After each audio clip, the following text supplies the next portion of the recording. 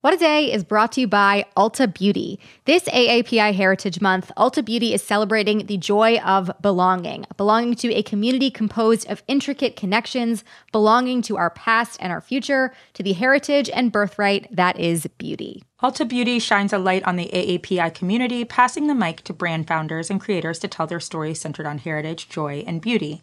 They carry AAPI-owned and founded brands like Live Tinted, Peach and Lily, Glamnetic, Tree Hut, and more. Shop AAPI-owned and founded brands at Ulta Beauty stores and Ulta.com.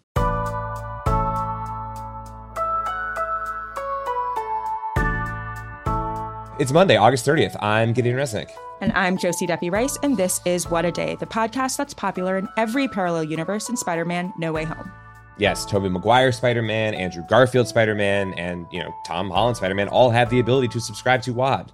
But none of them do, unfortunately. They are sadly very loyal to the Daily. They're missing out. Their commute sucks. What can I say?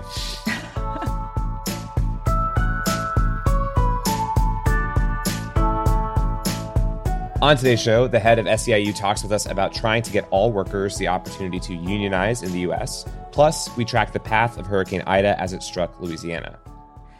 But first, a brief update on the latest out of Afghanistan as of our recording on Sunday night.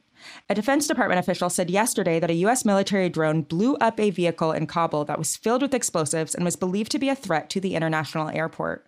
We're still learning more details as they come in, but a U.S. military official said that it's possible the strike may have killed some civilians, and it is investigating further. That follows the claims made by some people in Kabul, including a Taliban spokesman, who said that children were among the dead. Awful. Terrible. This all came after a suicide bombing outside of the airport last Thursday. That attack killed at least 170 civilians and 13 American military members. The Islamic State Khorasan, or ISIS-K, claimed responsibility for the attack. And yesterday's drone strike by the U.S. military is the second one that it has carried out since the bombing took place. On Sunday, President Biden joined the family members of the slain U.S. military members at Dover Air Force Base in Delaware to see the return of their remains. And tomorrow marks the deadline the administration has set for withdrawing the remaining troops out of Afghanistan. And in advance of that, dozens of countries have said that they will continue to take in refugees after that date. We're going to keep following and dive in deeper in the days to come. Now, though, we want to showcase a few conversations about the past, present, and future of the American labor movement, with Labor Day just ahead. The three-day weekend itself, after all, exists thanks to organized labor, as do all weekends. We would not have weekends if it were not for organized labor. And this past year has been defined by unionizing and organizing efforts across so many industries.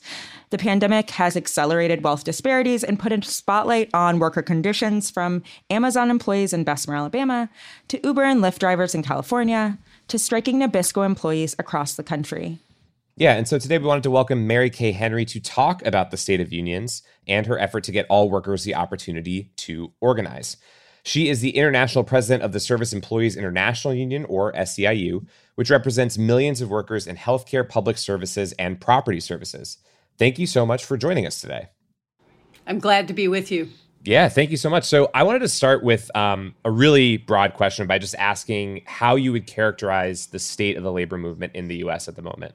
Well, I think you two just did by talking about the amazing organizing and mobilization that workers are doing all across the economy, from Alabama, Bessemer, to the Uber and Lyft drivers that we just excitedly stood with in California because the court struck down Prop 22 as unconstitutional, just like the drivers said 2 years ago. And the home care workers that I'm proud to be fighting for at the national level to make sure that they finally get included in the Build Back Better investment, and that we right the wrong of them being written out of the New Deal and write them into the Build Back Better deal so we can make their wages $15 an hour and make sure that every senior and people with disability has someone to care for them that has a living wage and the ability to protect themselves. Absolutely. Right. So what is something that you would say gets missed or misunderstood about SEIU workers or labor in America more generally? Well, I think there was this awakening at the beginning of the pandemic when workers who have been holding up the service and care economy for decades got recognized as essential. And then that awakening turned to workers demanding respect us, protect us, and pay us. Right. Because we believe we've been essential long before the pandemic. and the economic and racial inequality that has created such a structure of poverty wage work for over 64 million Americans has to get totally blown up and redone. And government has the opportunity to do that. And major corporations like Amazon, McDonald's also have the opportunity. And we're kind of alluding to this, or alluding to how this was viewed from the outside. What do you think workers themselves learned about their own bargaining power and their own rights over the course of this pandemic? Well, we had home care workers in Virginia win $10 million to provide personal protective equipment. We had workers in Washington state actually be able to win hazard pay for home care workers, which was a breakthrough. Right. So our unionized members experienced breakthroughs because they had the ability to collectively bargain. But our members across SEIU want to extend the union to everybody in this country. And that's why we think government has to use every dollar of taxpayers to end poverty wage work and create good union jobs in airports, in home care, in nursing homes, because a lot of federal dollars help pay for work that has been undervalued and underpaid for far too long, and that is done primarily by Black, brown, and immigrant women across the service and care sector. What you're saying is so clearly true, that people are recognizing the importance of unions and of the ability for workers to bargain. And at the same time, the wealth gap in America really is also continuing to grow, right? The wealthiest 1% holds almost 1/3 of the country's wealth. So do you think that we might see more widespread labor actions like strikes across various industries as this income inequality really becomes even more starkly clear? Yeah, absolutely. It's infuriating when Black and brown communities have experienced infection and death at disproportionate rates, and Black and brown workers are in fast food and warehouses like Amazon, and then reading about billions in profits, reading about super billionaires, and then thinking, hey, wait a minute, I'm not asking to be a billionaire. I'm just asking to be able to make ends meet with a wage and paid time off and sick leave that allows me to lead a decent life. And that, we think, happens through a combination of government and workers being able to join together in unions and being able to bargain at the source of where the decisions are made. So earlier in the year, it definitely felt like there was quite a bit of momentum around the passage of the PRO Act, which, to remind people listening, would expand workers' ability to unionize. But since it passed in the House in February, there hasn't really been further action on it. Do you feel that it has slipped at all as a priority for the president and Congress at this point? Well, I can say that every Democratic legislator in the White House understands that we have to create the ability for more workers to join unions. So that's one. Two is there's lots of ways in the current work in the reconciliation bill and the infrastructure bill where labor standards have been attached to the federal dollars being invested in building roads and bridges. We want to extend that concept into service work and care work so that airport workers who are getting billions of dollars of federal aid get a Service Contract Act standard and the ability to form a union. Or that care workers who are paid for by Medicaid dollars get the ability to join together in unions. So I think the PRO Act plus working on home care, working on the building trades of traditional infrastructure, and making a breakthrough on climate jobs. There's lots of ways for us to expand the number of workers joining together in unions. And we can get our government to force corporations like McDonald's and Amazon to do right by the workers, whether or not the law changes. One thing you've talked about that really resonates with me is how important it is for women throughout the country that the Reconciliation Economic Package gets passed. And so I'd love for you to talk a little bit about why that is. It's the biggest jobs investment for women in the history of the nation. And it's not being talked about that way all the time, but there are 2.5 million home care workers that are 76% women in this country. That job is going to be 5 million in 10 years because of the aging of the population. It's the fastest growing job in the economy. So a investment in the Build Back Better reconciliation package of $400 billion for home and community-based services, $1 transforms women's work for the first time. And then childcare is the other big women's job investment that's embedded in the Build Back Better. We talk a lot about paid leave, and we're for that. We talk about the child care tax credit, but the two biggest jobs investment for women are in the reconciliation package. And that's why it's so critical that the reconciliation package passes with the bipartisan infrastructure package. Right. To an earlier point that we were discussing, I was recently reading something in the American Prospect about the success of the Fight for 15 movement thus far. That effectively began in 2012 with fast food workers in New York walking off the job for a day to demand that their wages be raised to $15 an hour. So can you talk about what you learned from that so far and what others can learn as well? I think the key lesson is that the labor movement needs to back the fearlessness and courage of workers who make a bold demand that people laugh at the time, but through striking and organizing and mobilizing and spreading from New York City to 300 cities in the U.S., it has now become the standard, as you're saying, that we have employers raising wages to 15, even though the Senate failed to pass the $15 minimum wage as part of the American Rescue Package. The wages are being driven up by the shortage of workers and by the standard that 15 has come to be for 29 million workers in the country. And our union doesn't want to give up backing the Fight for 15 in a union movement until every worker earns at least 15 and every worker has the chance to join a union. When we push the floor up, all workers' wages will go up all across the economy. That's Mary Kay Henry, the International President of the Service Employees International Union. Thank you so much for joining us. And we'll have more stories and conversations about labor in the U.S. as we head towards Labor Day. That's the latest for now. We'll be back after some ads.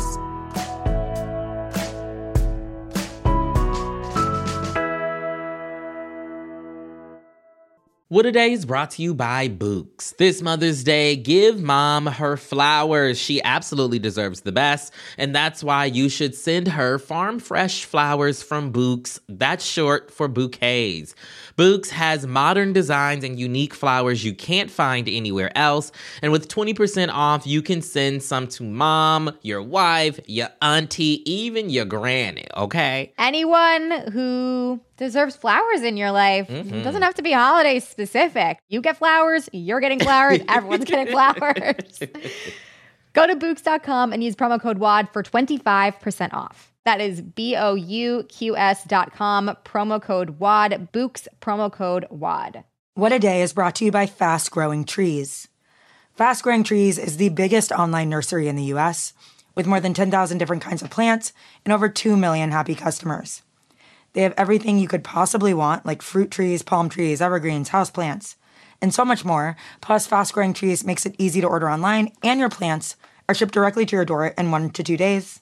And along with their 30-day Alive and Thrive guarantee, they offer free plant consultation forever. We love Fast Growing Trees here. I keep telling you that the mini plants that I've gotten from these folks are yet hanging on. And that's not because I have a green thumb, okay? This spring, Fast Growing Trees, they have the best deals online, up to half off on select plants and other deals. And listeners to our show get an additional 15% off their first purchase when using the code WAD at checkout. That's an additional 15% off at fastgrowingtrees.com using the code WAD at checkout. Fastgrowingtrees.com, code WAD. Offer is valid for a limited time. Terms and conditions may apply.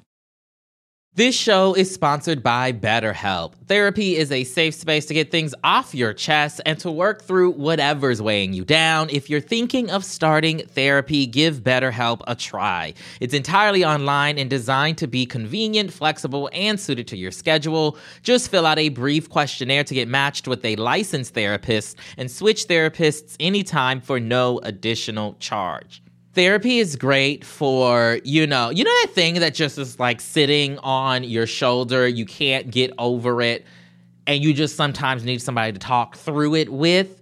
Therapy can be helpful for that, you all, okay? You got to get it off your chest, And you can do that with BetterHelp. So visit BetterHelp.com/WAD today to get 10% off your first month. That's 10% off your first month at BetterHelp, HELP.com/WAD. let's wrap up with some headlines. Headlines. Yesterday afternoon, Hurricane Ida made landfall over southern Louisiana as a Category 4 storm with maximum sustained winds of 150 miles per hour. Unbelievable. It has since weakened to a Category 3. President Biden signed emergency declarations for Louisiana and Mississippi, and last night, all of New Orleans had no power, leaving the only power in the city to be coming from generators, according to Homeland Security. Wow. Louisiana Governor John Bel Edwards characterized Ida as one of the strongest hurricanes to hit the state since the 1850s. Hurricane Ida has already impacted a major energy hub on the Louisiana Gulf Coast, curtailing about 95% of oil and natural gas production in the area. Officials in New Orleans urge people to shelter in place, and as of last night, Ida was expected to remain a tropical storm until at least Monday afternoon. That is awful. Yeah, really terrible. Over the weekend, U.S. military aircrafts began bringing aid into southern Haiti after a devastating 7.2 earthquake on August 14th that killed over 2,200 people, injured over 12,000 others, and destroyed or damaged over 130,000 homes. The U.S. had pledged $32 million in assistance to the country. The aid airlifts began flying into Port-au-Prince on Saturday, delivering food and other supplies to some of the hardest hit areas in southern Haiti, in mostly rural and mountainous regions. Infrastructure in Haiti was already in a precarious state after heavy rainfall this summer, which caused damage to roads and bridges. The earthquake also came shortly after the assassination of Haiti's President Jovenel Moïse early in July, which has slowed relief efforts and increased the threat of gangs hijacking supplies. So far, the U.S. military has delivered 265,000 pounds of relief assistance and will continue making deliveries for several more weeks. So here's a little bit of good news. It's getting more and more expensive to be transphobic. A Virginia school district has now been ordered to pay $1.3 million in legal fees stemming from a transgender discrimination lawsuit filed over 5 years ago. A student of the district, Gavin Grimm, sued in 2015 after being barred from using the boys' bathroom. Federal courts sided with him twice before the Supreme Court decided not to hear the case. Rulings in Grimm's case set the precedent that the right of trans students to use a bathroom corresponding to their gender identity is protected under Title IX. Grimm celebrated his latest victory on Twitter, but noted that this time, bigots who are obsessed with bathrooms didn't make him rich. The $1.3 million paid out by the school board will go straight to the ACLU who handled the case. There it is. The best things come to those who wait, and things that are decidedly more of a mixed bag also come to those who wait. Kanye West's album Donda debuted yesterday on streaming services following months of delays, 3 huge listening parties, and a 2-week residency in a football stadium's mop closet, during which he dressed a little bit like a sleep paralysis demon. Much like the album's production, Donda's release was not a neat and tidy process. Within hours of its appearance online, Kanye claimed that his record label put the album out without consent. Ye also caused controversy late last week by bringing DaBaby and Marilyn Manson on stage at the final Donda listening party in Chicago. Both artists also appear on the album. As a quick reminder, Manson was recently accused of sexual assault by multiple women, while DaBaby was widely criticized for homophobic comments last month, which means their options were either to appear with Kanye or self-produce a tour in small clubs in red states. Yeah, he's just kind of like a foster home for terrible musicians right at this point. Moth to a flame in that way, unfortunately. Yeah. And those are the headlines. One more thing before we go. Takeline host Jason Concepcion is now hosting Crooked's brand new fan culture podcast, X-Ray Vision. You can check out the first episode where Jason gives a recap of the Marvel Cinematic Universe Phase 4 with actor Jason Mantzoukas, Jason on Jason Action, and gives his take on the most recent Spider-Man trailer. Subscribe to X-Ray Vision on Apple Podcasts, Spotify, or wherever you listen to podcasts. That is all for today. If you like the show, make sure you subscribe, leave a review, vacate your local stadium's mop closet, and tell your friends to listen. And if you're into reading and not just checks written to the ACLU like me, What a Day is also a nightly newsletter. Check it out and subscribe at crooked.com/subscribe. I'm Josie Duffy Rice. I'm Gideon Resnick. And subscribe to WAD Spider-Man. It's about time. Miles Morales. Yeah. That's a Spider-Man I want to subscribe to WAD. That's the first that we'll take.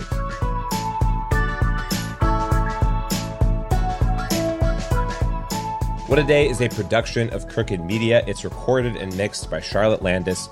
Sonia Tun and Jasmine Marine are our associate producers. Our head writer is John Milstein, and our executive producers are Leo Duran and me. Our theme music is by Colin Gilliard and Kashaka.